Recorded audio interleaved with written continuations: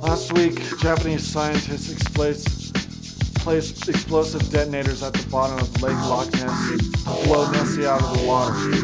Sir Court Godfrey of the Nessie Alliance summoned the help of Scotland's local wizards to cast a protective spell over the lake and its local residents, and all those who seek for the peaceful existence of our underwater ally.